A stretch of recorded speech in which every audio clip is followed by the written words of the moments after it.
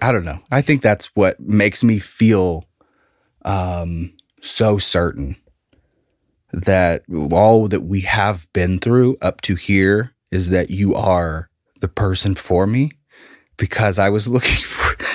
Oh my God. Oh my God. Yeah. Hey. Hey. Damn it. We used to be kids. Now we're not. Something happened in between. This is the Broken Youth Club.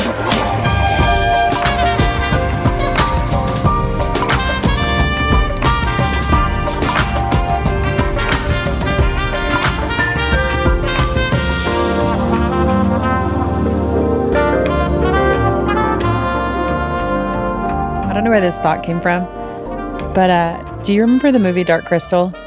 Yes. Okay, like it's been a long time since I've seen it, but yeah, David Bowie. Yeah. Hell yeah. No. Wait. No. The Dark Crystal? The Dark Crystal. What am I? Oh, I'm thinking of Labyrinth. Sorry. Yeah. No, Dark Crystal's the Jim Henson Muppets. Yeah. Yeah. Whoops. Sorry. Yeah. I gave everyone a heart attack. No. Yeah, I was mixing them up. Sorry. Go ahead. Yeah. Do you know the bad guys, the like Skeksis or whatever? Yeah. You can picture it in your head. Mm-hmm. When we did that filter on TikTok to show us what we looked like when we were going to be older, that's immediately what I thought I looked like. What you looked like? That was such a rude filter. That hurt my feelings so bad. And I knew it would. Yeah. I knew that it was going to hurt my feelings, but they're so depressing that I did it anyway. I get the idea of them existing for fun, but I do think too many people use them as, oh, this is my actual, in the realest sense of the term, filter for everyone. Yeah. Because when you showed me a couple of them, I absolutely thought you looked like a couple other people we know. Yeah. And I was like, whoa, maybe I don't know what these people look like anymore. Yeah. Because it was like a carbon copy. And so I wonder how much of the filter I'm seeing. And it is, yeah, just from a human standpoint of social interaction. Yeah. It is so bizarre that we have, my God, I can go on this tangent for days, but this whole idea of we are in real life personality, and then we have our online avatars, which are so different than, well, I won't say so different, but I think for a lot of us, it's an opportunity to clean our image and put out the best versions of ourselves, and sometimes even a superficial, even better than best version of ourselves. So it's like an unattainable thing. So we're all living digitally when we're staring at our phones. We're looking at only avatars. It's not real people. It's hard to explain, but well, that's where like some of those filters, I'm like, I can't even do this because I know that it's going to hurt my feelings, because it's going to like contour my nose to look smaller than it is, or it's going to give you unrealistic get rid of my expectations. Circles. And then it's like, I'm not going to lie, when I was out in the gym this evening, I literally like looked up like, should I be looking at getting Botox or fillers, or like where locally could we do that? And there's a bunch of places around here. But anyway, because you asked me today that something that kind of broke my heart was like, what would I think if you wanted to get a nose job? Yeah. And my instant reaction was like, obviously I'd be supportive, but I'd be sad that you felt the need for that, because I mean, obviously it's a part of why I love you. Like I like all your looks, and the shape of your nose is a characteristic. I've painted you before. And so when you focus on the features of someone, that is a part of them. And so like, if I then were to paint you again, I'd be painting a different version. And so not in your heart, but a different, avatar, so to speak. Yeah. Sack. Well, yeah, but like caricature artists always make my nose really humpy, because it is humpy. Like I have this, it's my dad's nose. Yeah. And now it makes me want that hump to not be there. So I love your hump. That's why I can't even do those anymore, because that hurts my feelings. It's the same concept of, I feel like I've got like a little pug nose.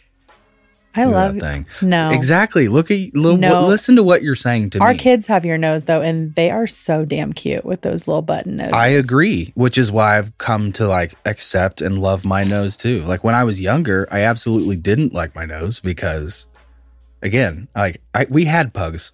I looked at them, I was like, motherfucker, I feel you. Like, you can't breathe. I can't get girls. Come on. But no, it's like, obviously it's a part of me. I've also I've painted myself. And so if I were to change this, it'd change me. Look, when we've seen certain celebrities, like childhood, who've grown up, you know exactly who I'm probably talking about, from a show we used to love, had a reboot, changed their nose significantly. And it's like, whoa. That's not you. That's not what I've come to know you as. And to be fair, though, that new nose was also a little jarring. I don't know that I think it was done great. Okay, fair enough. Anyway, but still, it's the concept of. And listen, if anybody does, I'm not knocking anybody who chooses to do cosmetic surgery or any sort of. Good, because it might be me. No, yeah, I understand. I just you asked my reaction. That's my honest reaction. Is supportive, but sad in the aspect that you feel the need for that you don't have the acceptance of your nose. I love it. Also, when we were out driving, you've been on this kick for, years, but also lately, where it's like every time we get in the car, the only thing you're willing to put on is Toto. And I like Toto too. It's all good and great. But like when it's literally the only thing you put on, I'm like, please, literally anything else. And then you put on something else that is also Jeff Vaccaro. And I'm like, it's the same shit. Like, no. Please, please don't. And then I ask you to just like put on something else. And then you start like rambling about like the history of I can't even remember completely what it is now because I was so tuned out. But then as soon as you were done, I was like, hey, do you know how sometimes when Oliver just starts talking and we're just like, yeah. But in our heads, I'm like, I can't even be following what you're saying right now because I'm so uninterested in what you're talking about. I know. And sometimes I feel bad because it's like, I bet you would love to have a wife that also really, really loves Toto and wants to like talk about all the things with you. And I like... That's okay, because it's like my thing. I can't do it sometimes. We have our things. You tolerate it. And that's tolerate it. That's all I ask. Yeah, I'm not like mean. No, I'm not saying it has to be your favorite band, your favorite drummer, your favorite music universe, everything. But, listen, I'm not going to take up all the airwaves. But, yeah, Toto's my favorite band. Jeff Vaccaro, the greatest drummer of all time. Probably, arguably... the most prolific drummer of all time. You're not out of screen. Yeah, I love how she's trying to pick her nose or blow her nose. I'm trying to not have snot by my nose. That's what I'm doing. And why is this happening? Why is this like this? I love how much you tried to get off screen, but you couldn't pull it off. Yeah. The fuck? But anyway, it's my thing, and I'm not expecting it to be your thing, but I do appreciate how you let me just talk to a wall. And it's like, I know you're listening enough and you care enough, but I also know that you truly don't care. I don't know. I just try to bring fun. You know me, I've always been a fun fact guy. Yeah. And this is the ultimate world of fun facts for me. Yeah. The drum, here, I have a little 45 I brought down. Mm-hmm. This is I'll Supply the Love. Mm-hmm. This is one of their earliest records. It's a CBS original sleeve. I got a bunch of these. They bring me so much joy just to hold them. Yeah. And look at them and feel them. And even, I know it's weird, but smell them. It smells like an old bookstore, you know? Sure. It's been around the world a few times. This came from Japan. I don't know. There's just something... I think there is a human desire to want to collect things, little trinkets, shiny things that make us happy, just little things. Yeah. And for the longest time, I had unhealthy obsessions. Yes. And you know me, I'm a super obsessive person. I can't remember if we we talk so much outside of this show, which I think is also something we should be a little clear about. I often forget whether we have talked about this on a previous episode or if we just touched on certain aspects outside on the porch or whatever. But yeah, man, I think what Toto is for me is it's like a new obsession. It's a way for me to have a healthy obsession that doesn't hurt anybody. Yeah.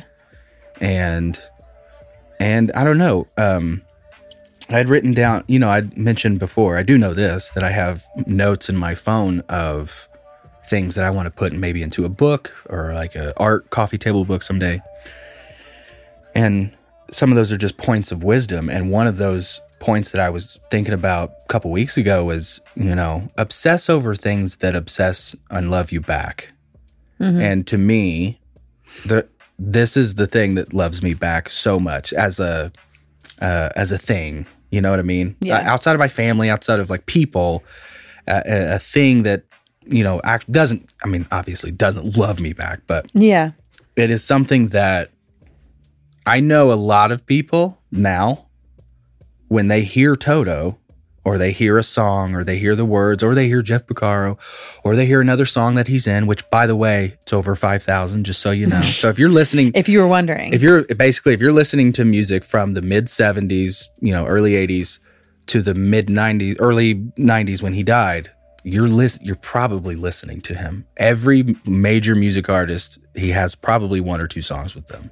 So again, super prolific. I have to throw that in there. But for me, I don't know how long I'm going to be on this earth. I like to have things that people can remember me by. Mm-hmm. And so this is a way that it'll love me back, is when I'm gone, my kids will then, again, Toto is played on every fucking, playlist. You can't go a whole lot of places without actually hearing something. If you start to pay, it's like, you ever like get a new vehicle and then all of a sudden you start seeing that vehicle? Mm-hmm. I guarantee you guys are going to start hearing Toto more and more, especially once you start knowing just how many hit songs they have, because everybody only knows them as the Africa band. Listen, my ultimate Toto playlist is like 200 songs deep, and that's just the ones I call the ultimate ones.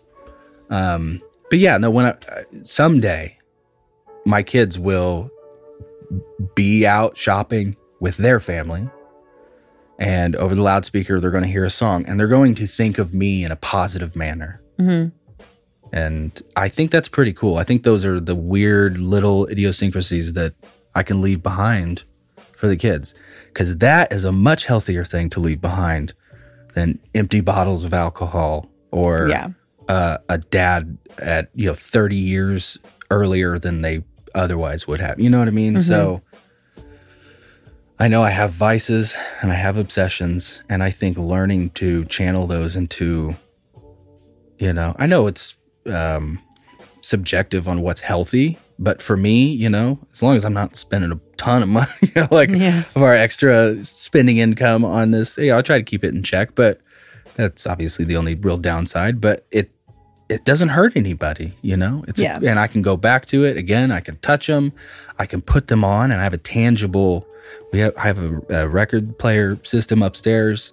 I like that analog opening the cover, taking it out of the dust jacket, sliding it. It's a whole process, and there's something that feeds my soul. And going back to that point, I think I don't know what it is, but I think I'm learning something about myself where I have these itches inside my brain, and sometimes I don't even know it's there until it gets scratched. Mm-hmm. And to me, that's what I've always, when it came to music, I've never been the person to just like, I'm going to listen to this one song and then I'm going to move on to this other random song by this person. And then, playlist style.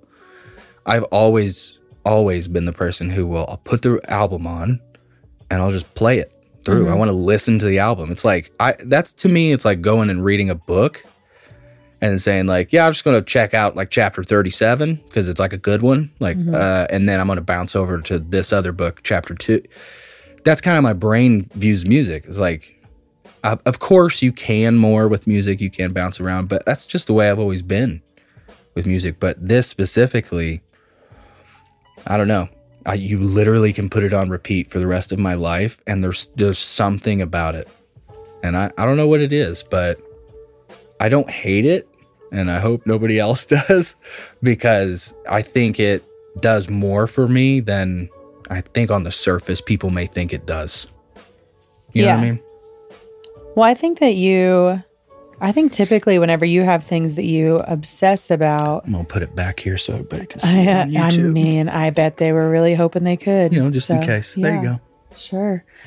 I think that you have these like obsessions, and they are specifically like coping mechanisms. And I think like when you were a little kid, your coping mechanism was like the Harry Potter universe. And so you were so obsessed with that for so long. And we bought all these, I mean, we have like every Harry Potter book version, extra thing. Listen, as someone who likes collecting things, I don't have every version, and that eats me inside. We have like so many Harry Potter a lot things, of versions, and we've been to all of the parks, and like it's our favorite place to go.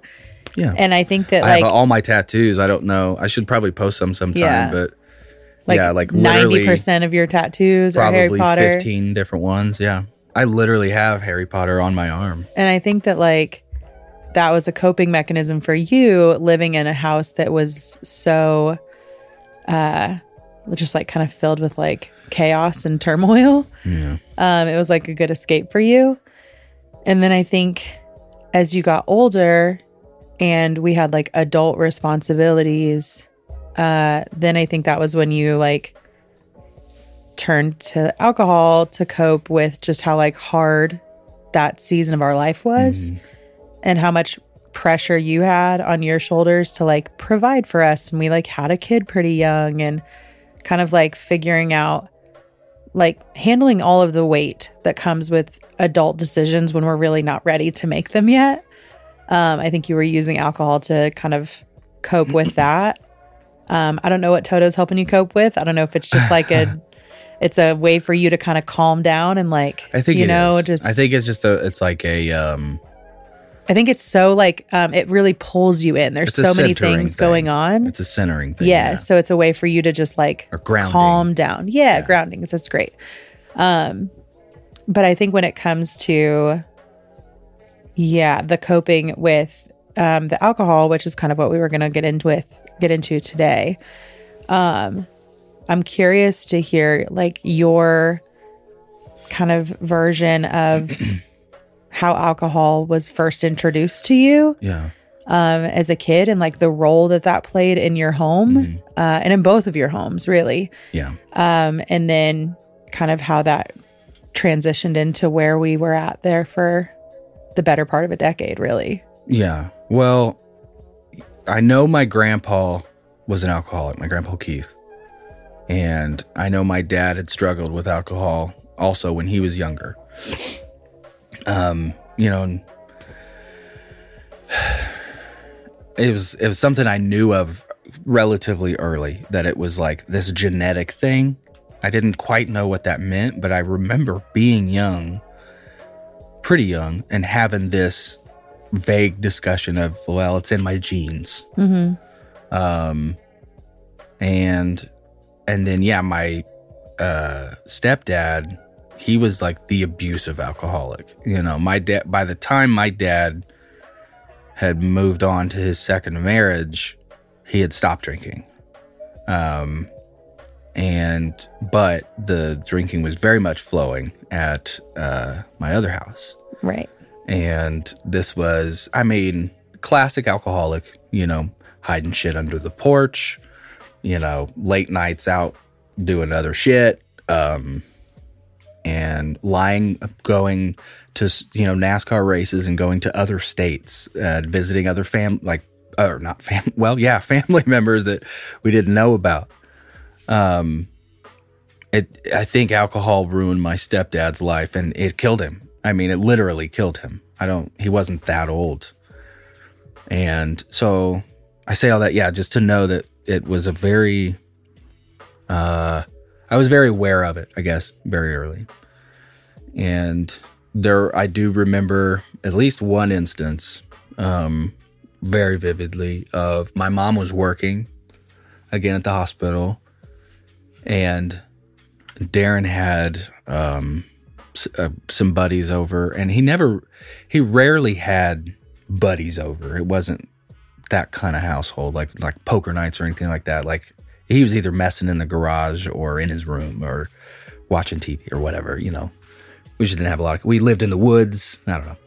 But it was one of those nights where, again, I think he just knew he had the window. And I had come into the kitchen to grab a drink, get ready for bed, whatever, something around that time. It was late at night. And he had done the classic, get over here. And then he was like, this is my boy, and this is blah, blah, this is this kid's dad, and yada, yada.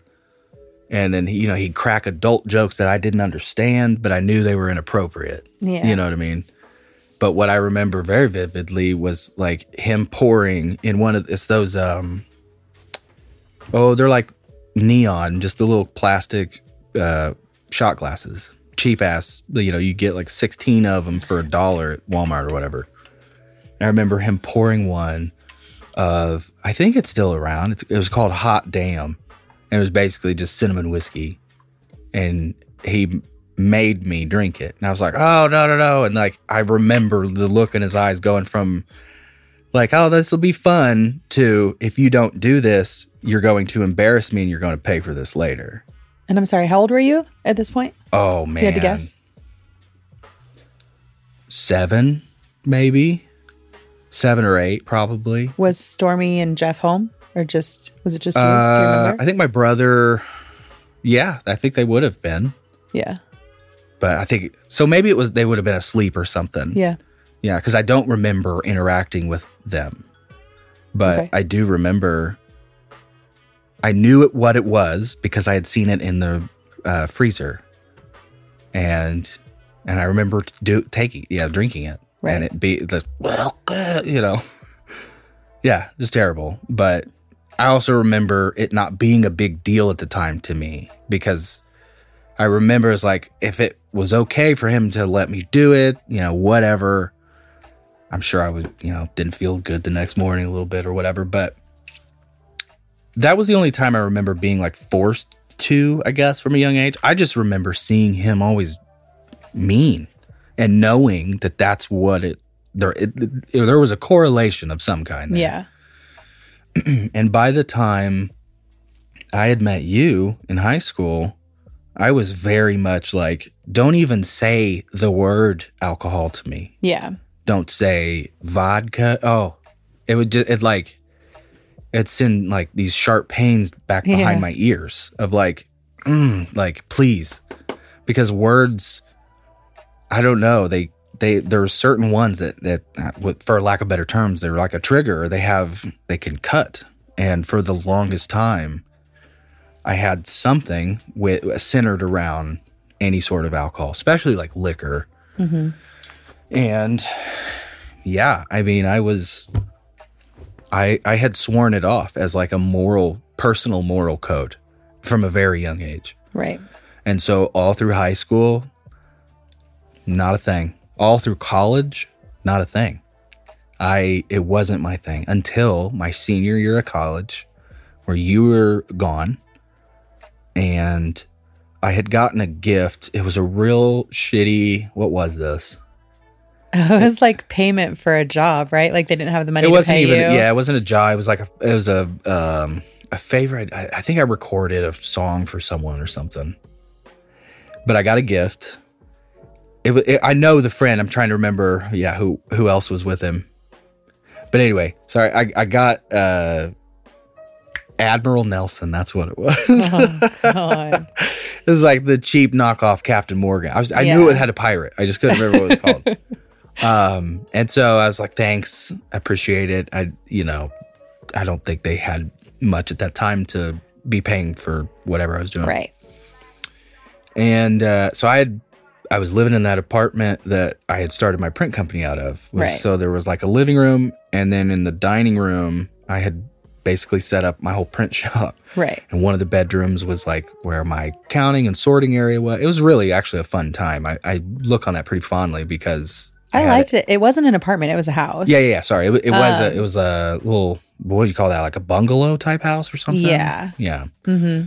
And literally I split it down the middle, like from the bathroom, and I got rid of the door so it was open concept. Yeah. And on the one half was the kitchen, bathroom, and the living room. And then on the other half was all the bedrooms and the dining room. And or maybe it was flipped, whatever. It was a weird house. But basically the other half, was my print shop. And Ezio would spend time with me. And that's how I got my start. Like, I look back on that. I mean, there were certain parts. You were gone. That was shitty. Right. But I was starting to deal with, I think things were getting a little bit heavy. And I just didn't know it. And so I do remember it was a weekend night. I think a Friday, if I was right. Friday or Saturday, but pretty sure it was a Friday. Knowing I had a bunch of design work to do, but not a whole lot of print work to do. And so I knew I can just lounge in bed. I don't have to go anywhere. I've got my fridges stocked. I felt like I'm all set.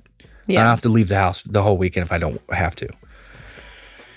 And I remember I had that bottle now for probably a year. At this point, like I was just keeping it as like as a relic, as a gift from a friend, you know. And I remember looking at it thinking, all right, tonight's the night. I'm not going to tell anyone. I'm going to crack that thing open. I'm going to lay with my dog in my bed, and I'm going to make an attempt to get drunk. It was a very clinical approach. It was, I'm going to open it up. I'm going to take X amount of chugs, which terrible idea to do with hard liquor. And then I'm going to wait an hour, and then I'm just going to keep doing that until I get drunk. And I remember I opened up, it was a handle. So I forget how much at this point. I used to know all the math. I'm glad I don't. 2.75 liters, something like that. And so I grabbed it, opened it, and I just chugged probably like between a third and a half of this thing. Yeah. Just, I mean, obliterated way more than, because I didn't know what I was doing. Right. And I had this really weird experience where it actually didn't work that much. I couldn't get the effect of it. So much so I even actually, I called my mom. I was like, hey, I'm actually just trying it out. Like, but I'm not feeling drunk. Is something wrong? And she's like, that's a very rare disease. I don't think you'd have it, but she's also probably like, please stop. Yeah, don't. Yeah, like, please don't. Maybe don't. But I think and obviously I finally did once I drank enough, but it was like a fucking lot, which now looking back makes sense because my tolerance for literally everything is like crazy. Super high. Yeah. Whether it's weed, whether it was, nitrous when I go to the dentist, like whatever it is. My ketamine treatments. Yeah. They have to. Yeah, when I go out to the bar with y'all, I keep going because it takes so much. That's why I don't drink. That's why I went to liquor, because beer was just like, I could never keep up with the speed of which I'd have to drink them. Right. To like be any sort of like real drunk. Yeah. But I remember that was like a turning point of like, I did it and then I didn't really touch it for a little bit even after that, because it wasn't until I think we moved to Kendallville, right? And then I started getting into like Disaronno at dinners and stuff. Yeah. But then we had the print business going. I was out of college. We had our first house. We were literally trying to do the all-American dream. We bought our first dining room table set, which was, wood and beautiful, and we loved that thing. Like the most expensive thing we'd ever spent money on. Yeah. At that point. And we, new couches, got the new car, the new house, everything. Yeah. And it was starting to sink in as like, oh shit, I'm not in school anymore. I'm not a kid anymore. Yeah. We have to pay for all this shit. And like, to be candid, the first year that I did my print shop, like I did $16,000. Yeah. It was nothing. And I thought, we'll do this. God, I was so naive. But I don't know. I think there's a little bit of naivete that needs to go into trusting your gut of believing in yourself. Yeah. If I'm being honest. Like I've always had a feeling about certain things. Yeah. And usually when it comes to those bigger things, they pay off, at least in the end. I may not be right about all the aspects of it, but the vision of the end goal, I knew, no, this is what we should be doing, you know. But because the next year it doubled, and then it doubled again, and we were doing well. But then the stress of staying with it and continuing to grow and continuing to chase that drag, whatever you want to call it. Yeah. Well, and got real fucking heavy. When we moved from Kendallville back to Bloomington, that was it. That was where like things got really heavy. But I even remember moving from the Kendallville house. You had this thing where you were like collecting your Disaronno bottles, basically, and you had this idea when we lived in the house. Still a cool idea, because maybe not. Because that house had a basement that was like partially finished, and you were like, no, we could like build a whole bar at like bar. I was wanting to do a bar top, and if you don't know what the Disaronno bottles are, they basically look like a big brick. They're rectangular and square. They're not roundness to them really. And I thought, if we clean them out and flip them upside down, and then put those like angel lights all through them, or some sort of LED or something, and you stack them up, has a really cool, mid-century, glass tile look. I don't know. What was crazy was the amount of bottles that you had accumulated. I was starting to do it. Yeah. It was like, when you first told me that, I'm like, dude, you're going to have like hundreds of bottles to do this. And you're like, girl, no problem. Yeah. I was like, oh my God. So I think when we moved back to Bloomington, our bills literally like quadrupled, and we didn't have the business to really like cover that. And so that work harder. That first year that we were back was like really fucking hard. Listen, I don't want to make this a fairy tale, but my landlord was arguably the worst landlord I've ever had. It was awful. You had like, you were paying a ton of money for this building that literally did not have heat. It didn't have running water when we got there. It wasn't insulated. You didn't have a bathroom. There wasn't a toilet. Like, it was awful. It was basically an empty barn with the square footage of the lower side was about 3,000 square feet. The total of that building was 5. Yeah. The lower side, 3,000 square feet. There was basically just wooden trusses, no insulation on the ceiling, cinder block walls, and there were 2 incandescent light bulbs up about 24 feet high. So then we also had like... It's like walking into a literal like shed. It was so creepy. So I had to put shop lights on the floor blasting up at the lights or at the walls. Well, then do you remember we would take that like rain collector over to my mom's office building, and we would fill it up with water, dude, and then take it back over there so that you could like clean out screens, because I didn't have running water. It was such a ridiculous DIY podunk, but I was faking it, like my image. People really thought. Well, I mean, my press was still like a nice, very expensive press, and my the operational part, but like behind the curtains, it was a mess. It was miserable. And so you would come home to this apartment that we could not afford. Yeah. And Oliver was a baby. He like turned a year old in that apartment. Yeah. And I was staying home with him because we literally could not afford daycare. Man. Like that wouldn't have been a choice even if I wanted to. And you would come home and you would just get like smashed every night. I remember, and listen, ultimately it's my fault. Like I'm the one who drank the drinks. I went and bought the stuff. I used it as a coping mechanism. So I take the full responsibility.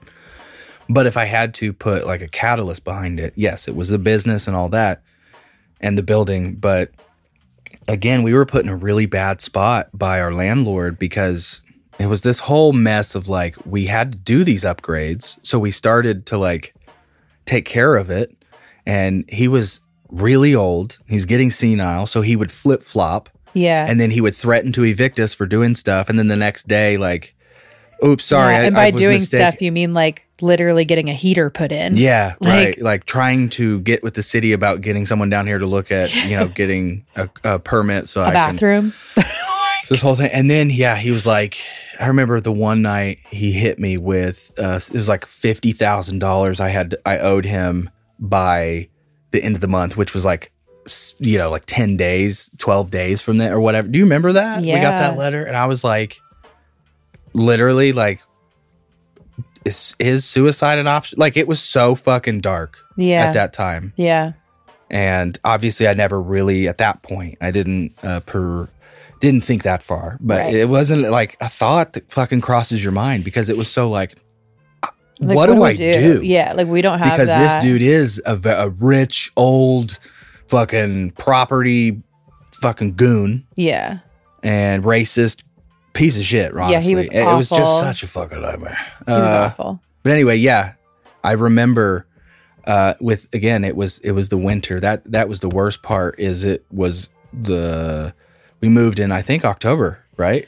We did. It was like right around Halloween. Yeah. From northern Indiana to middle southern Indiana. Yeah. And he did not have that heater until March. Yeah. So there were so many days winter where you would go in there and it would be like frigid, single digits. Like, I had a permanent, I'm not kidding. Well, I have pictures to prove it. The entire winter, I had a permanent Santa Claus nose. Yeah, it was awful. It was so terrible. And I remember so many times you getting up and having to slog into work. And I felt so fucking terrible for you. Because I was I don't know what to do. And like, what do we do when he's got us locked into a lease? He made you sign it was like a multi-year lease, right? Oh, it was a 3-year lease. Yeah. Yeah. And yeah, it was. And like, God. That was the shitty part too, because like. So much money, man. But when we moved into the building, it was like, hey, this has to have running water. And he was like, oh, of course. Yeah, I'll take care of it. Hey, this has to have a heater. Of course, I'll take care of it. And then he waits forever. And then he acts like we're supposed to pay for that, when it's like, you literally said you would take care of it. It's in our lease that you would take care of it. Yeah. But we knew that he was so out of his mind that whether it was in the lease or not, he would have locked us out. He would have changed the locks. Yeah, because he had some other goons. Like, because he lived in Arizona. Yeah, and then he would have just like he had goons in town that he would have drug it out in court. Like, he would have totally destroyed our life. So it was like, what do we have to do to basically keep this dude at bay, because he's so terrible. I remember waking up multiple occasions, but one in particular that was just like so cinematically gut-wrenching for me. Yeah. I think you know what I'm going to say. But it was, Oliver had, maybe like 1.5, right? Something like that. Because we celebrated his first birthday at that apartment. We did. And it was like 4 a.m. And I had to get up. And, as a business owner, as someone who's doing it with not a whole lot, at that time, I was doing it basically myself. I had no employees yet. Yeah. It was just me. Hello. Yeah. And I remember getting those comments of like, oh, must be nice. Set your own schedule. Yeah. It's like, yeah, well, maybe you're like, I'm fucking dying over here. You don't get it because you do set your own schedule. But once it's set, you can't deviate from it, because then, you lose money, you lose opportunity. Yeah. Anyway, I knew it was like I had shit I had to do, and it was we need the fucking money that week so that I could literally pay. And it wasn't like I needed like a couple $100. No. We needed thousands and thousands of dollars every week.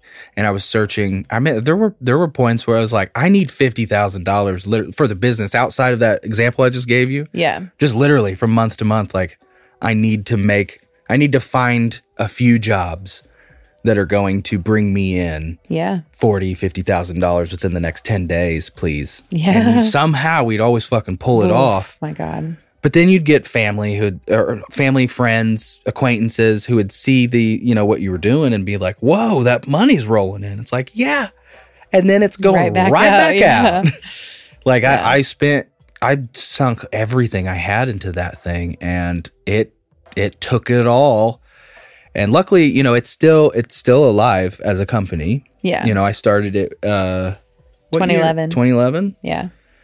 And it's still, I'm still doing the thing, but it's structured different, much different. I'm no longer the behind the press 16-hour days on my feet and doing that shit. Yeah. So that's nice. But yeah, to bring it back around to like how dark it got for me, I remember that morning of the 4 a.m. of sitting in Oliver's little rocker chair that we had. The glider, yeah. Yeah, glider. And it was so perfect in the worst way. It was in the corner, And there was a yellow street lamp right outside, and it was snowing, and I knew it was like fucking like 2 degrees outside. Yeah. And I knew what I was about to walk into. My truck I could see it. It's covered. So it's like going to be this process already. I'm dead tired from the previous, month, 2 months, whatever. Right. And you're in Oliver's bed, cuddling with Oliver. And that light is coming through just perfectly where it's like catching you. The snow's coming down and it's just barely catching my face.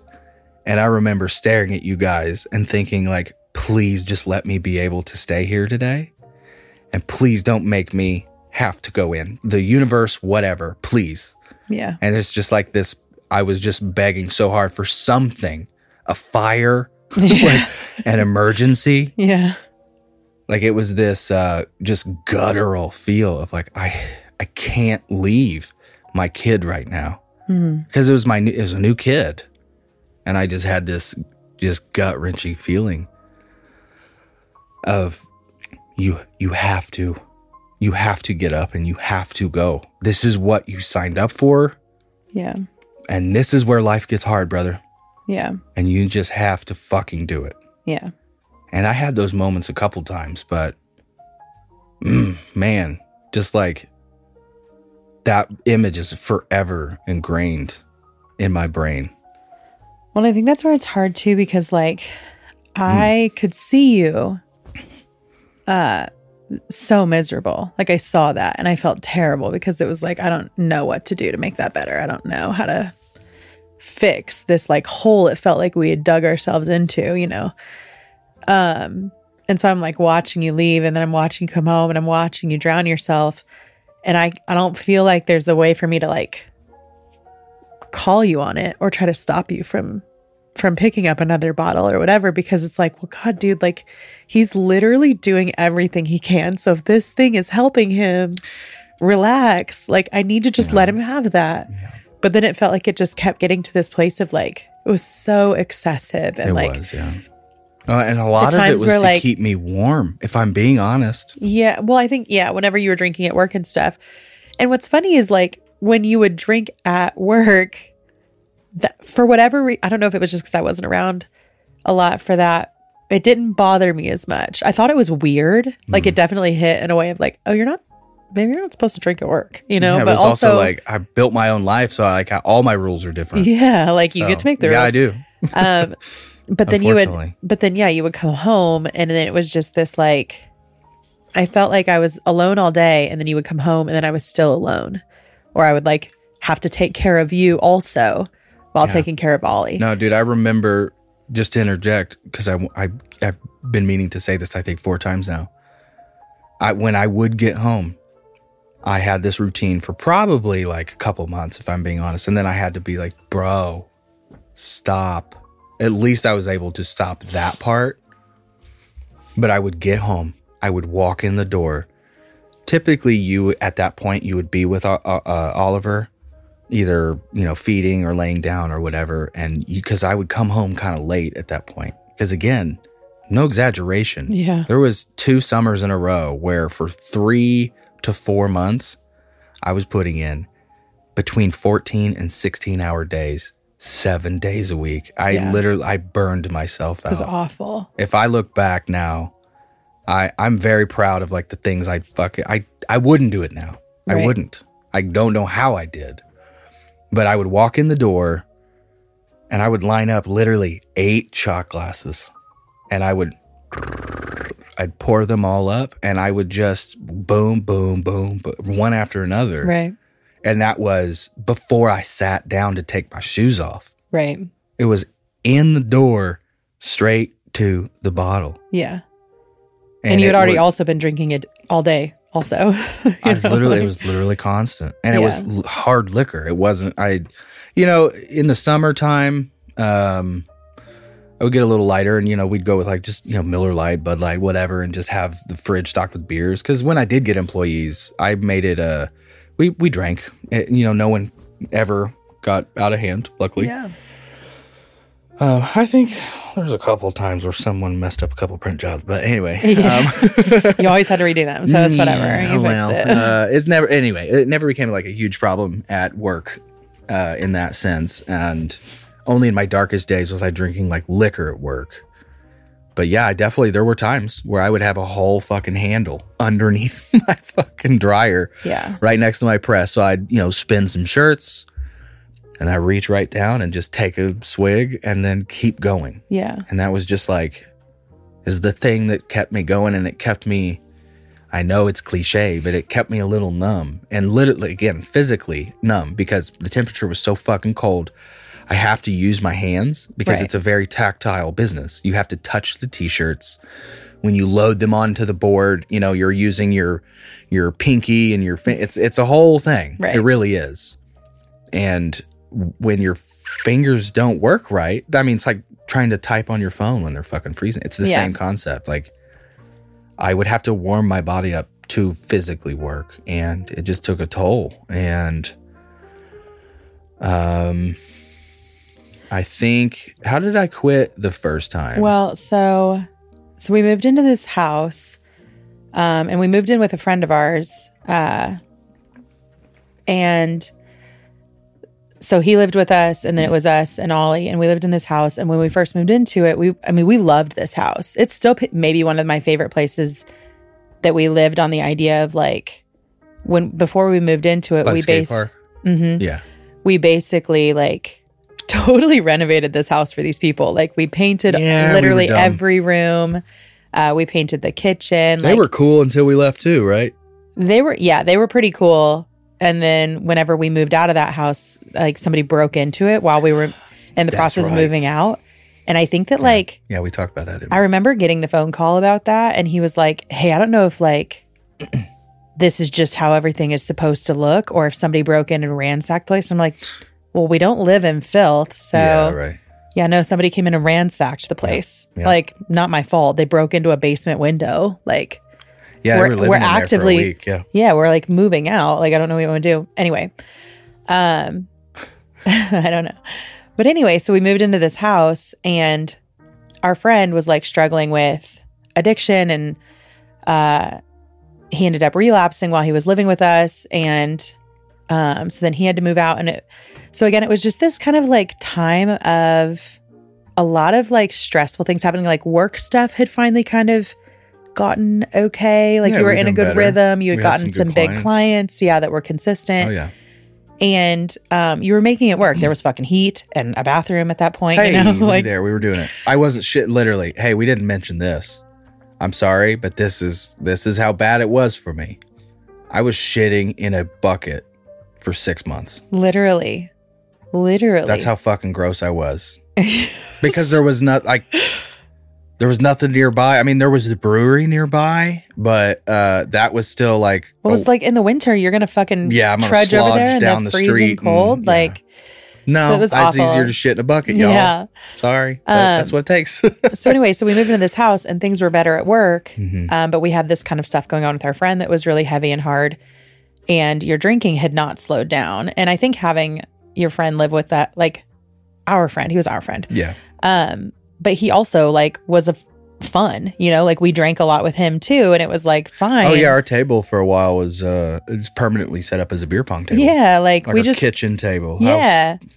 And so I think that your drinking had gotten so out of hand at that point. And then I didn't have this like friend that lived with us that I could kind of like bounce these frustrations off of, or like, hey, fucking help me out here. Because like, and also like this friend was kind of helping more with Ollie than you would at times, because you were so far gone in in your drinking.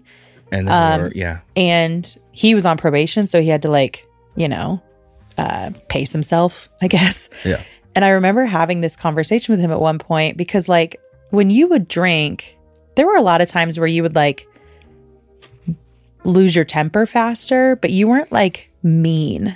You weren't like a mean guy that would drink and then be mean. I was the type of drunk who I would just sit in the chair and just like stare at the TV. Yeah. And then just try to literally not move. Yeah. So you were like not helpful. Right. And I remember having this conversation with him at one point of like, dude, I feel like Logan thinks because we've been together for so long that we are unbreakable. Yeah. But this has gotten so out of hand. And I feel like anytime I try to talk to him about it, he just gets really defensive. And I don't know how to approach that anymore. And then the friend relapses. And because they're on probation, then they get hauled off. You know, they don't live with us anymore.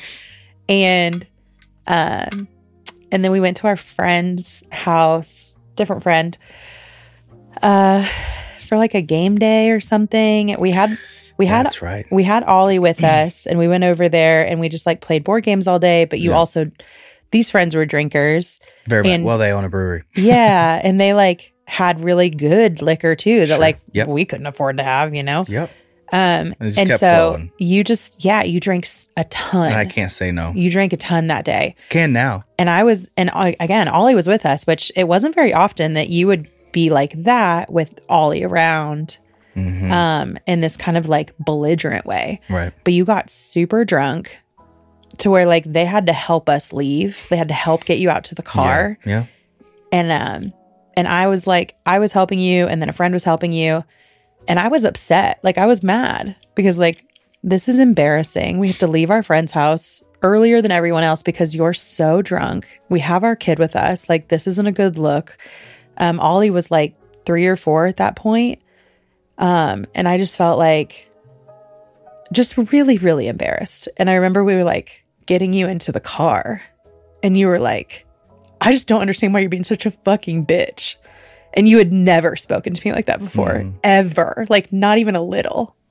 And, for you to say that to me in front of our friends and in front of Oliver, I just remember thinking like, oh my God, like, who is this? Like, how do I come back from that? And I didn't say anything. I didn't even react. I just like got Ollie in the car and got you in the car and drove the 15 minutes home. And you passed out in that 15 minutes. You just were zonked. And I took Ollie in the house. I left you in the car. You slept in the car that night. Yeah. And when you woke up and came into the house the next day, you didn't remember, any of that. Yeah, of course. And so we just immediately sat down and I was like, this is what happened. And this is what you said to me. And like, I literally can't do this with you anymore. Yeah. Like, I don't know what else to do. You like, won't listen to me. You're so defensive. Like, but like, this isn't you. And I've never seen this part of you before. You've always loved me really well. You've always treated me really good.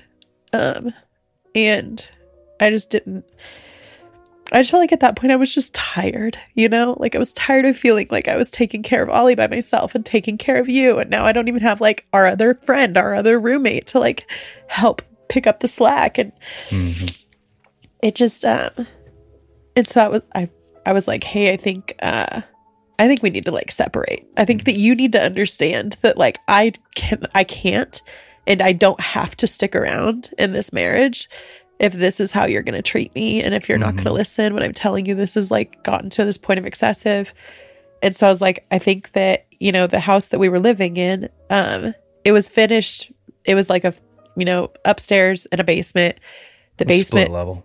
The basement was, completely finished and like basically a separate living quarters. Like it had a smaller kitchen and it had a living room and it had a couple bedrooms. Yeah. And so I was like, I think that we need to separate. And I don't want you to move out. Like you can live downstairs. I don't want Ollie to know anything's up. Yeah. I don't know what's going to happen with us. But I just felt like I had just reached this point of like, I'm literally just done. Like I can't do this anymore. And so I started going to beauty school, to try to figure out like what I would do if we really were going to split up. Like I didn't have a job. I didn't have, you had the business and I needed to be thinking about like, if I have to figure out how to do this alone, if Logan can't get his shit together, like I have to have a plan. Right. And we were like separated. Asterisk. Yeah. Because we had these kind of rules in place, right? Like, because we didn't want Logan and I, we've been dating for so long that we have only been like really physical with each other. We're each other's onlys. Yeah. And like, that was really important.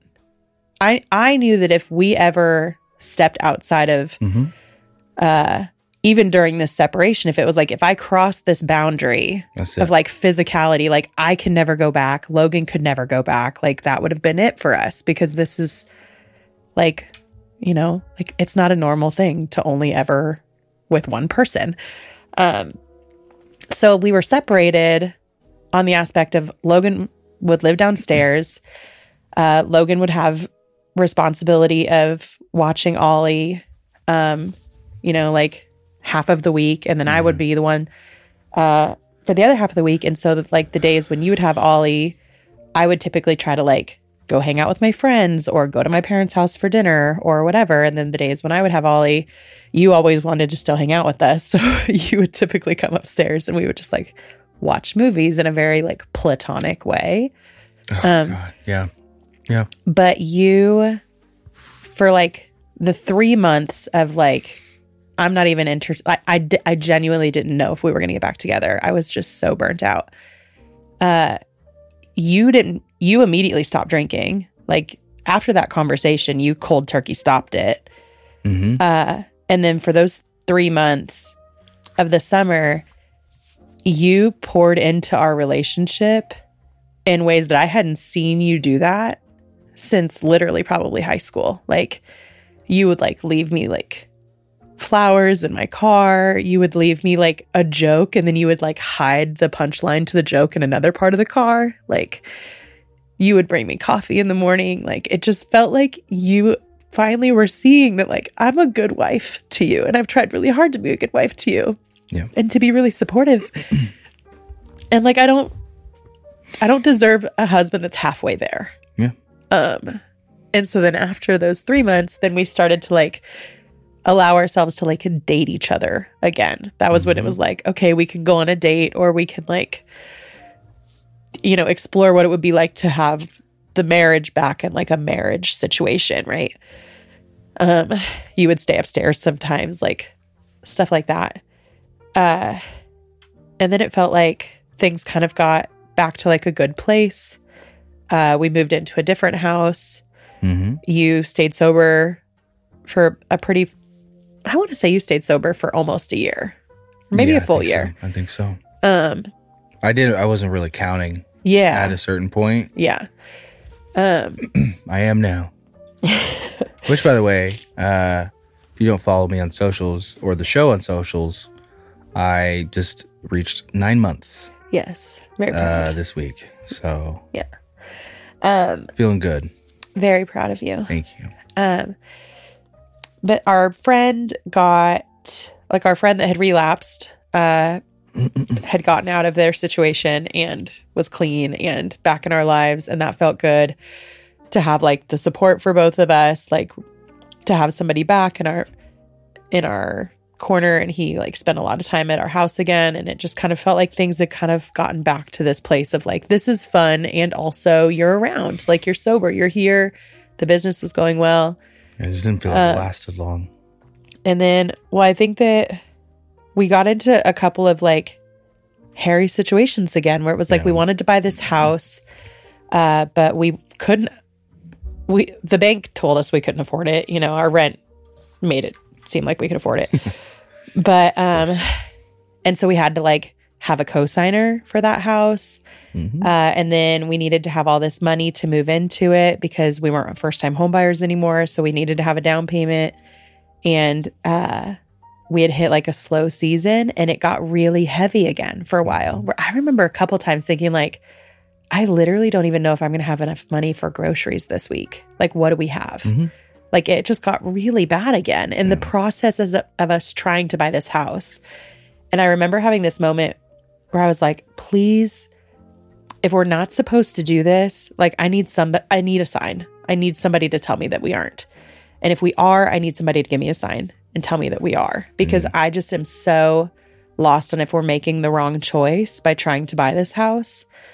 But we wanted a forever home. Like we want a space to raise Ollie and we wanted to be back in our hometown. And, man, I think within a couple of days of me just like literally in my car, like, please, I just need some help. Yeah. The universe answered, and we got a job from one of our like big regular clients that was literally within a couple $100s of what we needed for our down payment for the house. Yeah. It was bizarre. It was like the profit we were going to make was literally within a couple $100s of what we needed. But that process was really stressful. And I think that was when you kind of started like introducing the idea of kind of drinking again, but not full blown. Drinking, yeah. And then we got into the house, and then we had this big deal in the works with this company. Yeah, that's a whole separate and story, we made all of these decisions and hired more employees than we had ever hired before. We built the mountain. And this was supposed to be like literally a multi-million-dollar situation. And 25 a year to be exact. These people. It would have changed not only my life and your life, our kids' life. It would have changed my family's like for generations. Yeah. You have to understand, I thought I had made it. Yeah. I genuinely thought these people fucking rule. And these wrong. people were like connected in the music scene and in Nashville, and they were like, we've cashed in. Highly recommended. We've cashed in our 401ks. Like, we've put everything on the line for this. Yep. Well, surprise, surprise, didn't work out. Like literally at all. Like their launch was a joke. Literally 0 jobs came in for it. Lied about signatures. Lied about having signatures from artists and managers that they didn't have. We had to let go the people that we had hired. We were in this house that we could not. We like were barely affording. We had sunk basically all of our and some of everything I had built to that point. Yeah, like all of the savings that we had. We had spent on this thing that then didn't follow through. I mean, it was so bad. It was so bad. And I think that at that point, you just completely fell off. Oh, I crashed. And you were trying to hide it from me as if I couldn't see it. It wasn't that I was trying to hide it. I don't think. It was more, yes. I think that there's an aspect of trying to hide it. But I think it's more in the camp of I'm trying to keep my shit to myself because I know how if I let this get out of the container, it is a virus that will spread. You know what I mean? Yeah. So yes, in a sense, I was trying to quote unquote hide it from you, but it wasn't like you were flat lying to me. Okay. You were. Yeah, I was. So it's like I understand what you're saying. But I'm trying to illustrate it came from a place of I'm trying to keep my shit away from you. You know what I mean? Yeah. Which just isn't realistic. No, I know. It truly isn't. It's not an excuse. And so you're like stupid. So you're like lying to me about all of it. And I know that you have it. I know. I can't see it. I can't find it. Which, by the way, we're very big on not lying. Yeah. And we don't lie about anything. So I'm like, what are you doing? Like, who is this person? Yeah. And I literally like found some bottles in the closet upstairs. Like you were actively hiding it from me. And this was also right around the time when you started to, I think, have some like, you had said at the time that it was like blocked memories of the sexual abuse. And so those things were starting to like resurface for you. I hadn't thought about it in years. And then it's just like, oh, you start thinking, oh, yeah. And then it unlocks another one. It's like this series of doors that just start opening. You're like, oh, shit. Yeah. And I remember this one night, you had taken some cold medicine or something because you were legitimately sick. Yes, I was. And then you told me that you had just had one Mike's Hard Lemonade. Yeah. And I'm like, Logan, you are so fucking drunk right now. There's no way. Yeah. There's literally no way that you had one. Stop lying to me. And at this point we had our second kid. And so they like the baby and Oliver were asleep. And I'm so thankful that they were, because it must have been, I think that this is what we were told, that the cold medicine mixed with the alcohol that you had literally put you in this state of you were so drunk that like you started hyperventilating on the couch. You were literally looking at me and saying, I don't know what's wrong with me. I don't want to die. I'm really scared. Like, you were panicking. And I was panicking because I'm like, what do you fucking mean you don't want to die? Like, what is that? And you were like, you were just hyperventilating on the couch. And then you literally passed out. Like, and I had this, and I'm like shaking you. And I'm like, oh my God, did he literally just die on the couch? Like, what's happening? And I ran into we had this like parlor area. I ran in there and I got some water from the sink and I ran back out and I threw it on you. And you woke up and you were like, you know, like, and I called your mom at that point, and this was like midnight, but I called her because I was like, I don't know what to do. Like, something's wrong. Like, Logan's he's lying to me. I don't know what to do. And she was like, call an ambulance. I'm on the way. And so I call an ambulance and they come to the house and they're asking me like what kind of medicine you take and what you've done. And like, he's lying to me. Like, he took this cold medicine, but he's saying he only had 1 Mike's and I don't know what's happening. And they basically came and checked your vitals and everything and was like, he's just really, really drunk. Like, he is really drunk. And while they were there and taking your vitals, you kind of like came out of it enough to get really mad that they were there. Like, you were pissed that these guys were in your house and you literally started like, get out of my fucking house. I don't fucking need you to be here. Like, you were so mad that they were there. And I was like, no, I didn't know what to do. And I called my mom and my sister. They were there. Your mom was there. Because I was like, I don't know if I'm going to have to go to the hospital. Like, I don't know what's wrong. And I just, that night was the worst night of my life.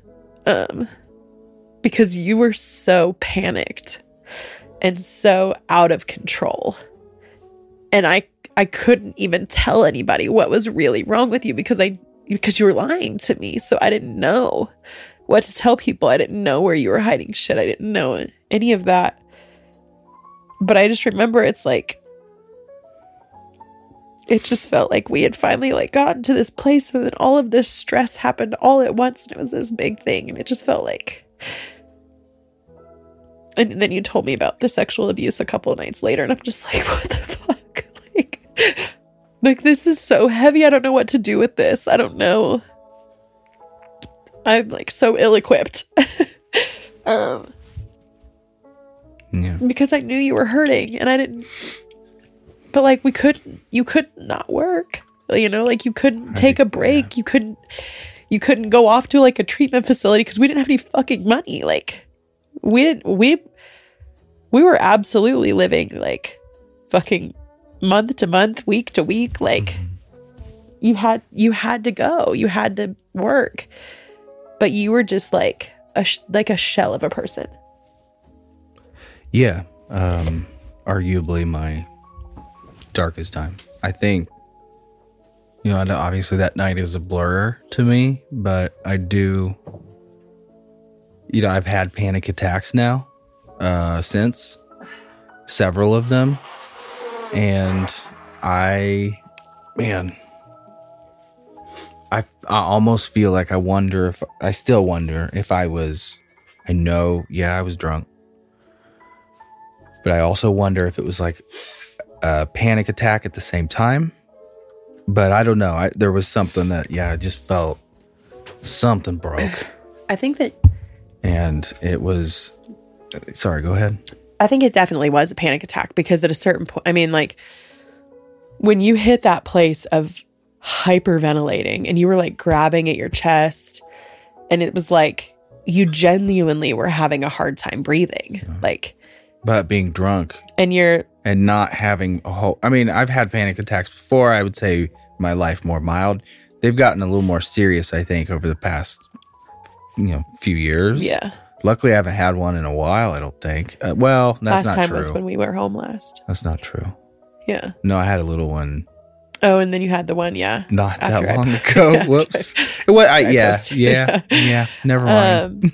But yeah, so that was really hard because it felt like you had just really fallen off at that point, and I didn't know how to steer you back in the right direction.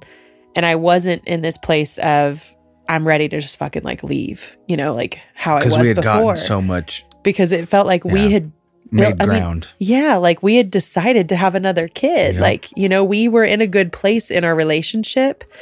And I knew, even though you were lying to me, I knew you were lying because you didn't want me to worry about it.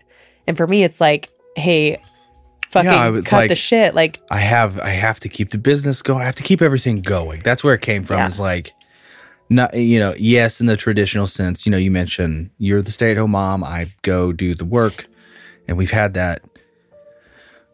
I don't. It wasn't in this like I'm the man. I got to go. But it was this like That was the way that we built our family. It was more of a pride thing for me. It wasn't a man thing that I had to like provide for my woman and my boys. Yeah. It wasn't more like that as much as it was, I have to do this also for me. Like I have to keep going because that's what I do. And if I stop, I'm not me. And that's, I don't know. And even that's the way it is now. You know me. Yeah. Like I have... Well, even this podcast. I mean, this is a side hustle. This is something that we're trying to get off the ground on the side of everything else that we're doing. Yeah. And I always have to have something going. And I think that's a part of, going back to just needing that. Like, it's something that gives me comfort is if I see progress, then I can't sit in my feelings, I guess. I don't know. Yeah. But. So then all of that happens. I don't think that you would I think after that, you definitely cooled it on like the hard alcohol, the hard liquor, but you were still like, it was basically like, well, what if I just drink beer? And I'm like, okay. In my mind, I'm like, what can I do? I feel like if I tell him, we were trying a different method of last time I quit cold turkey and did that work or did it work for a little bit? Yeah. Like what did that look like? Maybe we were like, what if because I always went back to there's a South Park episode where Randy learns that he's an alcoholic and he thinks it's like this debilitating disease. So he shaves his head, he's wearing a blanket and he's in, the wheelchair. He's like, Stan, get me, I need another beer, Yeah. He's leaning into the fact that it's a disease. And, but at the end of that episode, there's some wise wisdom that Stan always, gives. Yeah. And it was, hey, Dad, it's okay. You can have a beer from time to time because if you completely cut it out, you're still letting it rule your life. You're saying, you're letting it have complete dominion over whether or not you do or you don't. Yeah. Whereas if you say, no, I'm going to have one today, you're having control over it. And for a while, I tried to have that philosophy. And I think at times it worked a little, but most times I don't think it really, in the long run anyway. Yeah. Did. Well, and so then we move out here and you were managing fine. Drinking a lot of beer, but what? Yeah, which again, that's what am I going to do? Yeah, it was beer's better than liquor. Yeah, it was a choice to maybe I can wean off. Again, a different method. But I do remember starting to see moments in this last house that we lived in, when you would drink a lot of beer because you would drink beers and seltzers. Yeah. You would be putting down 10 to 12 a day. You were drinking a lot for a while. And there was a time when I could almost expect right around 6:30, 7 o'clock, you would start to get mad. You just started to become someone that was really angry again. And I remember we got in this argument one night and I don't remember what it was about. I'm assuming it was about the drinking. But we were in the garage and you got so mad that you threw your phone and you broke your phone on the floor. You didn't throw it literally anywhere near me. It wasn't like that, but you were just so overcome with rage that you threw your phone and the screen broke. And I was like, are you fucking happy? Like, and you're like, I don't fucking care. I'll buy another one. And I'm like, no, you won't. No, you won't. Like, you would just. Which I didn't. I lived with, for a long time. Yeah. But it was like, I was seeing these parts of you again. Yeah. That it was just kind of like, hey, this is becoming an out of control situation again. And so then it was like, okay, well, what if I only drink when we go out to dinner? But then it was like, I worked for a little while. But then it felt like you were kind of trying to make the excuse to go out to dinner, so then you could order the drink. It was like, it was like in your brain, it was every fucking this is how I can get was it. A special occasion. Yeah. And so it just kind of got to this place where it just felt like, ugh. And like living out here was really hard for me to see you struggling with drinking again, because we were so isolated out here. We hadn't made any new friends. My family is literally 2,000 miles away. Mm-hmm. And the only friends that I had were the people that you worked with. So I can't call I can't call my friend that you work with, because then I'm telling her Logan's that my probably husband drunk in the office right now. You should, Like which to be, again, no blame. I'm the one who took there was a little bit of influence, I think, on that last run of in-office drinking. Correct. Which, again, I cracked the tab. I poured the drink. But it wasn't a zero influence situation, I should say. Yeah. And I let that happen for sure. Yeah. But then I feel like we knew that it was getting out of hand again.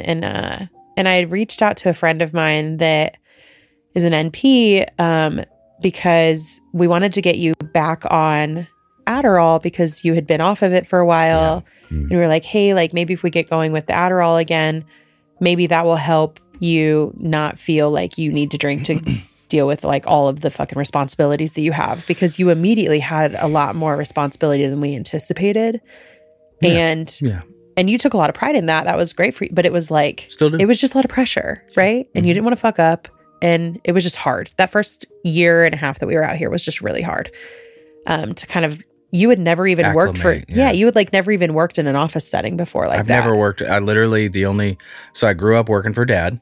Yeah. And then in high school for literally 4 days, I worked for someone else in Bloomington. And on the fourth day, I went into his office. And I was like, hey man, I'm just not, I'm not feeling this. Yeah. And I'm not making enough money. And then he started arguing with me. He's like, broke out a calculator and was like, well, if gas is this. And I was like, I'm not going to have you tell me whether or not I'm making enough money. Not feeling it. I didn't last a week. I quit. And I went right back to Dad. And honestly, at that moment, it was more of a reconnaissance type job, because Dad was in the sign business. I was trying to learn from a bigger sign shop so I can bring it back to Dad. Which I did. Yeah. It worked. Yeah. You're welcome, Joe. Love you, Dad. But so I'd reach out to this friend. I was like, hey, like, do you have any recommendations for a doctor that Logan can use? Because the one that we had seen a couple of times since we had been out here was a bitch. And was like very judgy about you. Oh, dude, I was a meth head to her. About you smoking weed. Yeah, it was dude. like, well, if you smoke weed, I can't give you Adderall. Fuck and off. It's like, literally, I am such an advocate for fucking medicinal weed, because I see how you can take it, and it literally does just like calm you down. And I think it really helps with that kind of like manic side of your ADHD, where you have like a hard time getting out of your head. Or a hard time not obsessing over certain things. And it's like, I think that replaying the same like thought in your head. Yeah. And so I think that like weed for you is a very grounding and calming experience. Yep. But she made you feel like you were literally shooting up in an alley and then coming in and being like, hey, help me. Help. Yeah. So fuck off, man. I was like, hey, like, do you have a recommendation? Because this just isn't working out. And my friend was like, well, have you ever looked into ketamine treatment? And I didn't even know what that was. And I shot it off to you, and you were like, Special K, I've heard of ketamine. And I'm like, okay, well, I don't think it's like that. Yeah. but there just happened to be a ketamine treatment center in Spokane. And so we looked into it, and it was a pretty big investment for that initial, because you have to go a certain amount of times for like 6 weeks or something. I understand it's like initially a very big investment. But my friend was like, another friend of mine owns a ketamine clinic in, I think it was maybe Arizona or something. And, the science behind ketamine treatment, top notch, with promising. Treating depression and PTSD and like trauma and all of this stuff. It's like the science is there. And I think that you should look into it. And I remember coming home and we watched a little documentary that we found on ketamine, and how it literally is like, it heals you in a way that like depression meds kind of like aid in it. But it's like, if you're on depression meds, typically it's like, well, you're just going to be on them for the rest of your life now. But ketamine treatment is supposed to be a thing that like, you do it, and then you might need to just do one treatment a year after that. Like, you get to this point where the ketamine is healing these things for you in your brain and how your brain works, so that in the long run, you won't need it very much at all. Yeah, so real quick, the way I've kind of heard it explained to me, which I think is a wonderful explanation, is imagine all the synapses on your brain that send electrical signals back and forth to each other, telling you to do this or feel this. Imagine over time, imagine those synapses as like little flowers. And over time, they just shrink and they shrivel and they kind of get withered and they shrink up. And what ketamine does is it goes in, sprinkles some water on them, rejuvenates them, and lets them kind of rebloom a little bit. And then they can shoot those signals more efficiently. So you're thinking faster, you're less clogged down. And so for me, my experience was, and then again, I want to be very careful, legally speaking here, this is just my experience. So I always say, to get into a clinic, you have to have a doctor or an NP recommendation anyway. So please talk to your doctor, see if this even is something that would work for you, because I don't know if it's for everyone, but I do know the research is pretty promising. But for me, I went in it was very easy. It didn't take that long to get approved and get in. Yeah. And my original routine was, I think it was 6 sessions, right? Or was it 5? I think it's 6 sessions. And I think I lied. I think it was 3 weeks, 3 or 4. I think it was 3. And they wanted you to come in. Yeah. And they wanted you to come in twice a week. Yeah. But these sessions are kind of long. And at the time we were living in Coeur d'Alene. And so the office was like a 45-minute drive. Mm-hmm. So for you to miss essentially half a day at work twice a week for 3 weeks. For an hour afterwards. Yeah, you couldn't go back to work after the treatment. So it just became this like, oh, this is a big, and like, I will forever be so thankful to Dan and Lindsay for like being so letting me do it, so gracious in that. Yeah, like there was not a problem, you know. And I think that they knew you well enough at that point to know this. You wouldn't be asking to do it if it wasn't important. Yeah. But so anyway, so we did all of that. That was over the summer. You felt like that had really helped you. Yeah, I was noticing improvements. At that point, you were still drinking beer, pretty much only beer. We didn't have like hard alcohol in the house. Mm-hmm. And then we went home for Thanksgiving, and you drank a lot of beer because my dad also drinks a lot of beer. So there's always a lot of beer at the house. Yeah, and it's like, especially like when I'm around your dad, it's like that's I don't know. It's a bonding thing. Whatever. Yeah. You know, it is. And it definitely still bothered me at that point. Yeah. And it felt like, God, dude, like you just drink a lot of beer. Yes, you know? Come on, man. Come on. But it was like a couple days before we were going to leave. And you were in the bathroom taking a shower. And I don't remember if you asked me to come in there or if I just walked in there. Yes. But you were crying as you were getting out, and you were like, I'm done. Like I'm done drinking. I can't do it anymore. Mm-hmm. And I had heard you say that so many times that for me, it was like, oh, I fucking hope so. Like, I hope. Yeah, no, I don't know what it was. Could be the ketamine, could be a mix of things, but yeah, I was, Yeah, I was in the shower, and it was like just one of those moments where you're talking like to yourself.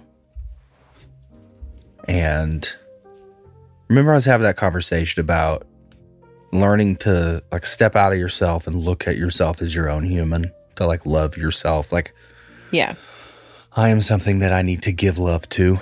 Yeah.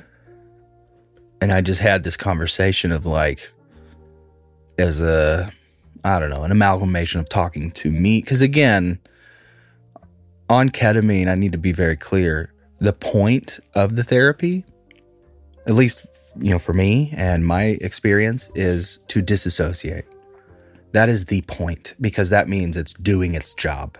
And when you disassociate, again, for me, there were times I had no clue of even the concept of what me was, what A is. It's hard to explain. You just have to go through it. It breaks down your concept of what anything is. And so for me, it's very important to have a good playlist, something that can move you through for me, they're about an hour journey. Usually about an hour and a half, hour 45 of a total like time of like getting in. It's an IV, so they stick you in the arm. You're in a dark room. You're monitored the whole time. Again, at least for me.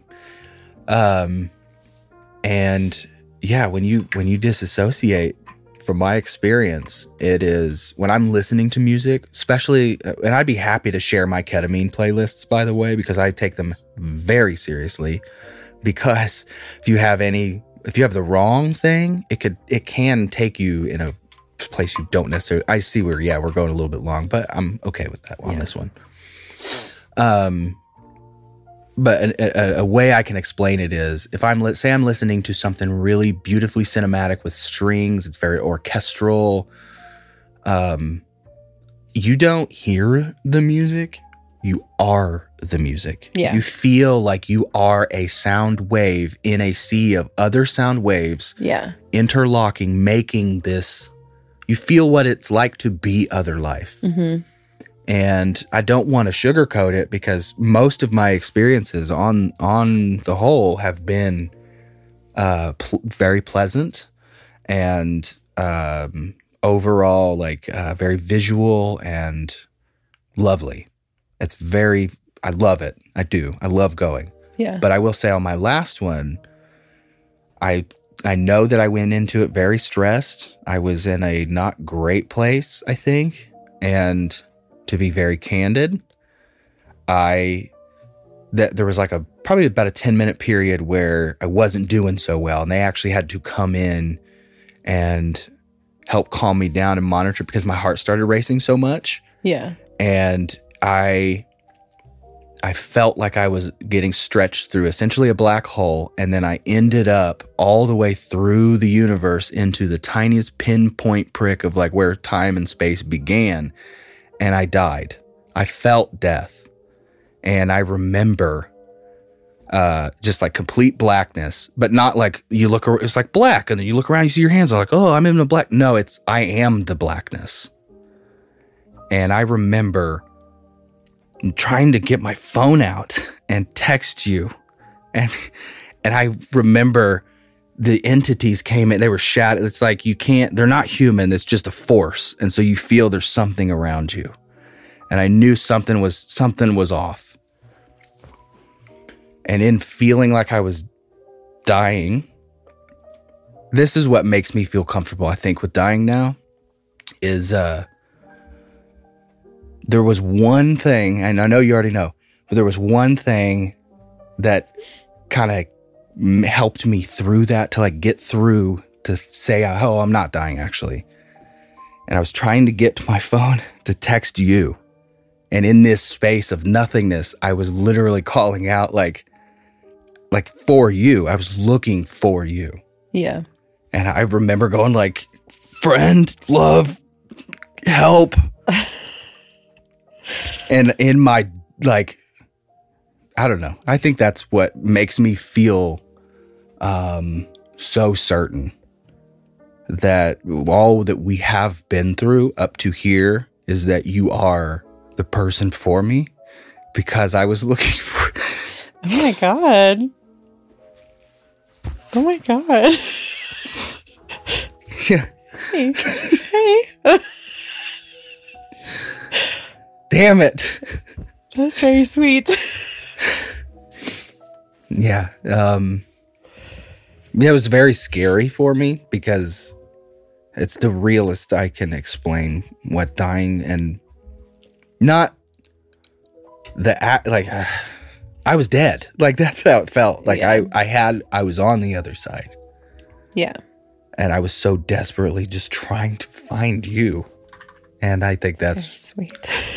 You kept me here. So, and I know it's just chemical. I know I didn't actually die. I know it was just my brain telling me going through that process, but it scared me from like, it's been a while since I've gone. I think it's been like 4 or 5 months probably. And, I do need to go back. I think I'm going to ask to dose down just a little bit to have a little easier ride. I'm going to change my music a little bit because again, music really does guide you. And I had a very emotional, cinematic thing on. Yeah. And all of it, you know. Yeah. I think in my heart of hearts, I was going in there to do work.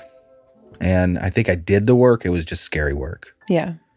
But I still feel, even though it has been 4 or 5, 6 months, whatever it's been, I still feel those effects.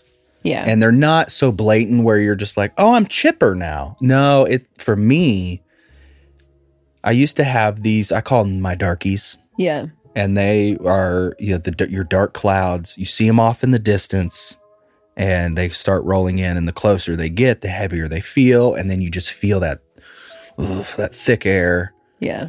And you can't get rid of this heaviness. And what I started noticing is I kind of look around and that heaviness is just like, oh, I haven't had a bad thought this week.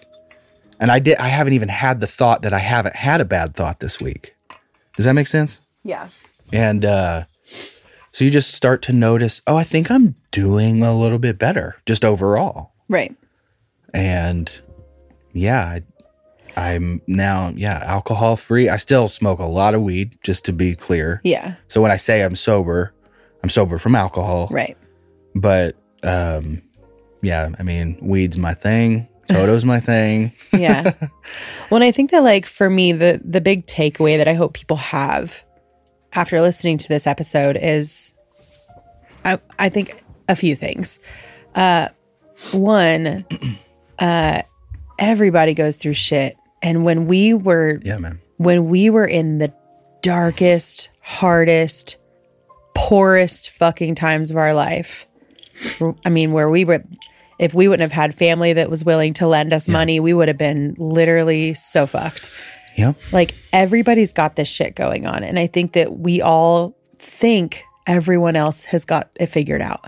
And you're the only one that's struggling. And why the fuck is this so hard for me when we're all going this person, literally it's everybody. Everybody is doing it. So if you're in a place where you feel like you are just spinning your fucking wheels and you can't seem to get out of this hard spot, just know we all feel that kind of like all the time. But also like things won't be hard always. They just won't, like you'll figure out a way to kind of push through it, or you'll refocus on things that you can control versus things that are out of control. Yeah. And I think also recognizing that we all cope with hard stuff in different ways. Yeah. And if your coping mechanism is alcohol or is something that hurts you or hurts your relationships, I would really recommend looking at that and really thinking about what is this really doing for me? Because it might be allowing me to escape, but it's also hurting these relationships. Yeah. But also I look at people that struggle now, whether it's with drugs or alcohol, and I'm like, you have always at your core been a good person. You're a good person. You care about people. You love people. People matter to you. Yeah. And you had this crutch for a long time. Yeah. But you were never a bad person.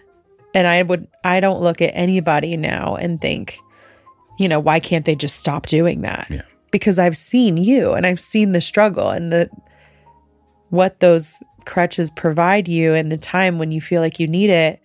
And then, moving out of that now and living in a space that we live in where you're not using those crutches anymore and kind of seeing all of that, right? Like the growth from that. So I hope that people can have more empathy towards other people, or if you are struggling with those things, I hope that you give yourself a little bit of grace, but also recognize if what you're doing is hurting other people too, because Logan's obsession now is Toto, which is annoying and, and drums and bothers me sometimes, but I would rather listen to Toto in the background of my life for every minute until I die than see Logan go back to an obsession that really hurt us. Yeah. And then last, I think just, Logan and I, we've been together for so long, but like, it hasn't been a perfect ride, No, it never is. And I think that we've had to really show up for each other in these different ways, which we've talked about before on the show about, loving people in different ways where they're at. But I think even, when we separated, I truly thought, like, I'm done. I'm out. Mm-hmm. I wasn't ready to pull the trigger because I was worried about how you were going to take it. And I was worried about what that meant for Oliver. But like me, when I said I was done, I was so done. Yeah. But I think because you recognized how serious I was and how bad it had gotten, and you put so much back into me, that it like, I fell in love with you all over again. Because I had lost that. Like I loved you as a person, but as a partner, I was like, this dude just like, it's not there anymore. Yeah. And so I hope that if you are in a relationship where you see your partner struggling and you don't know if you can do it anymore, I think that it's important to recognize that you are worth,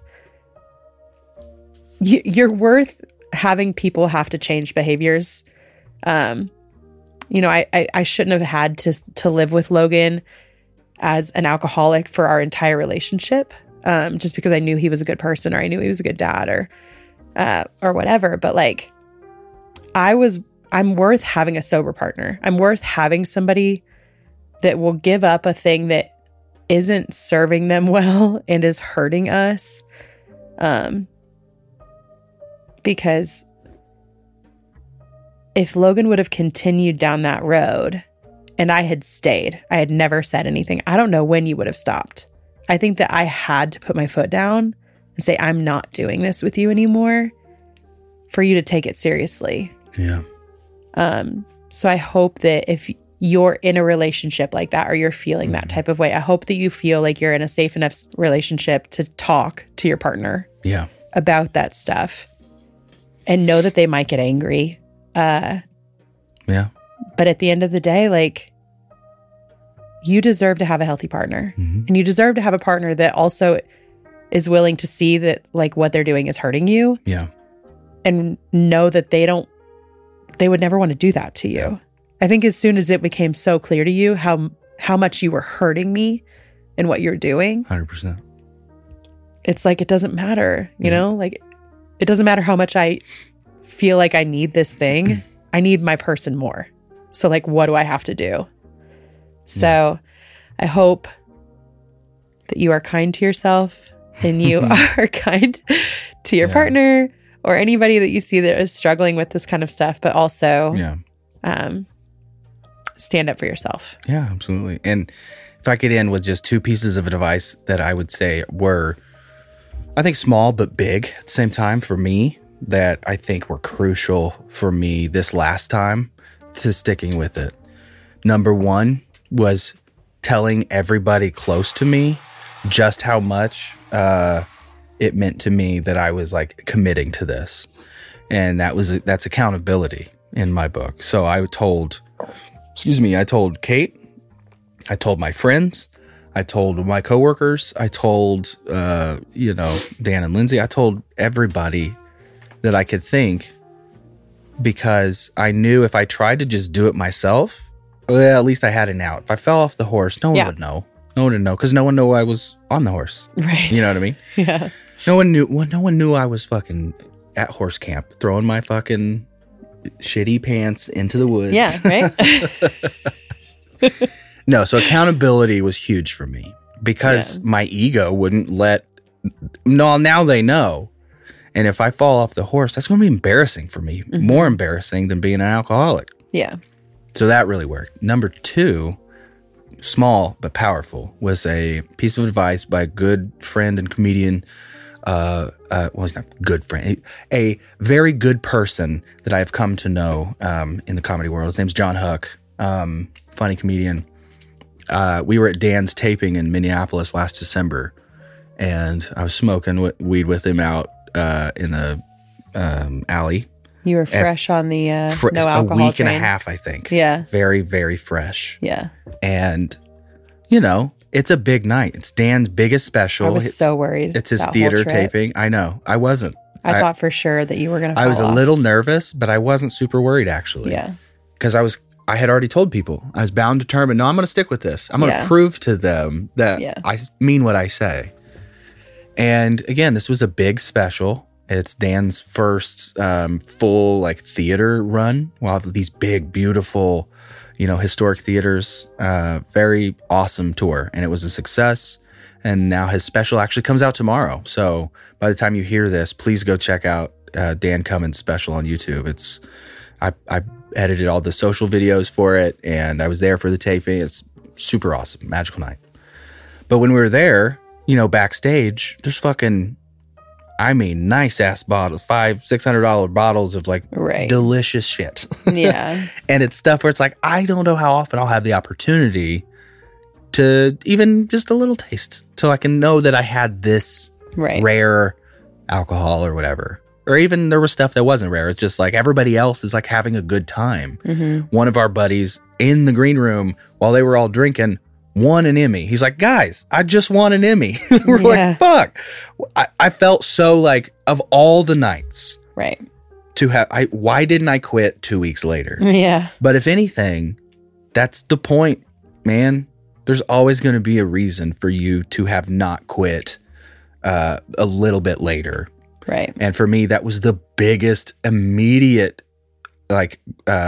World Series of a test for me. Mm-hmm. Was you're at literally in a cool city. You're at this magical thing, and it's there. It's free. You don't have to pay for it. It's all the things in my favor to want to drink this. And I didn't take a single sip, because when I went out to talk to John and smoke that joint, which was really cool, is one of those glass tip ones, which is my first time smoking those. I told him, I was like, yeah, man, I appreciate you, because I don't like to travel with my weed. I'm just a weird rule follower that way. Mm-hmm. And so I was trying to bum some off of him, because hey, man, I need to be honest with you. I just quit drinking 2 weeks ago, and I don't have any of my weed on me. Do you mind if he's like, say no more. And he was real gracious. And so we were smoking, and he was like, hey, man, that's really cool. It's awesome. It's cool to be sober, because, John himself, he got sober, and he lost a lot of weight, and he looks great. Yeah. And his biggest piece of advice for me was drink tea. Literally get yourself the hot pot, whatever, so you can boil tea kettle. God damn it. So you can physically get up, make some hot water, steep your tea, and make a process of it, because there's that tangible hand to mouth thing. Yeah. And it's an addiction. Mm-hmm. And so I tried that as soon as I got back, because we have the nice, water, tea, coffee set up there in the office. I was like, you know what? I never really used this thing. I didn't, sorry, John, I didn't end up getting the tea kettle, but we have that thing. So I still get up. You have a hot water thing. I went out and got all my teas, got my honey, got my favorite mugs, and I did the thing. And really for 2-3 weeks, I was probably 5, 6, maybe even 7 or 8 cups a day, where I would get up and I was just like, let's just do this. And I almost made it a challenge to see like, gotta do 10 today, you know? Yeah. Because it's water, you know, it's tea. Yeah. And man, that first initial hump, I think, was bigger than I thought it was going to be. Yeah. Because once I got past that 2 or 3 week mark, hey, look at me, I'm drinking tea now, and I don't hate it. Mm-hmm. And I've moved on to now just water. I have my big, one of these at work, and I try to drink at least 2 of those a day, if not 3. I've got little, the squirt water or flavor packet things. Yeah. Occasionally I'll still do tea because, we still have it there. But if nothing else, and if you're someone like me and you're looking to try again, my advice is, even if it's just a few people close to you, just tell them, hey, I'm trying this thing. And I really need the accountability support here because I think I can do it this time, and try the tea. Worst case, you'd find out you love tea. Yeah. Or you hate tea. Yeah. So, yeah. But yeah, I think we've gone a little long. This is a good spot to end it. Yeah. I'm sure we'll get to more aspects of this later. Yeah. Our clock is 9:09 now, so. Oh my God. Or 5:09. Yeah. Yeah. Well, we are super happy you're here. Yeah. We care about every single one of you. We are so thankful. If you haven't joined the Facebook group yet, I would really recommend that. Yeah. I feel like people are starting to use it the way I think we want it to be. People are starting to be a little bit more vulnerable in there. And it just is important for us to have this safe space for people that don't feel like they have a support system at home. Yeah. Or, a big friend group. We just wanted to create a space where people could go to like vent or get advice from other people and just not feel judged. Yeah. And it's been going pretty good, I think, up to this point. Yeah, I love it. It's small, but I think I like it. I want to keep it kind of, I don't want it to be this 20,000 plus group right away like we have with some of the other ones, because it's immediate, like trolls just flood in. So if we slowly can grow this, if you know anybody who you think, I think this person might want to be in this group with me. Yeah. Do that. Don't mass invite everybody, because we're trying to keep it to the purpose of what it is. Yeah. If you have a story that you would like to send in, that is also a safe space. Mm-hmm. It's me right now answering those. So I promise to be gentle with you. And the email for that is mylife@brokennewthclub.com. Yep. There's the telephone number that you could call into. We'll just put it on the screen because we can never remember it, and we need to just write it down a plastic Starts somewhere. with a 5. 509 something. All right. But yeah, we're just super happy you're here. Yeah. So thanks, guys. Yeah. Okay. Love you. Bye. We'll see you next week.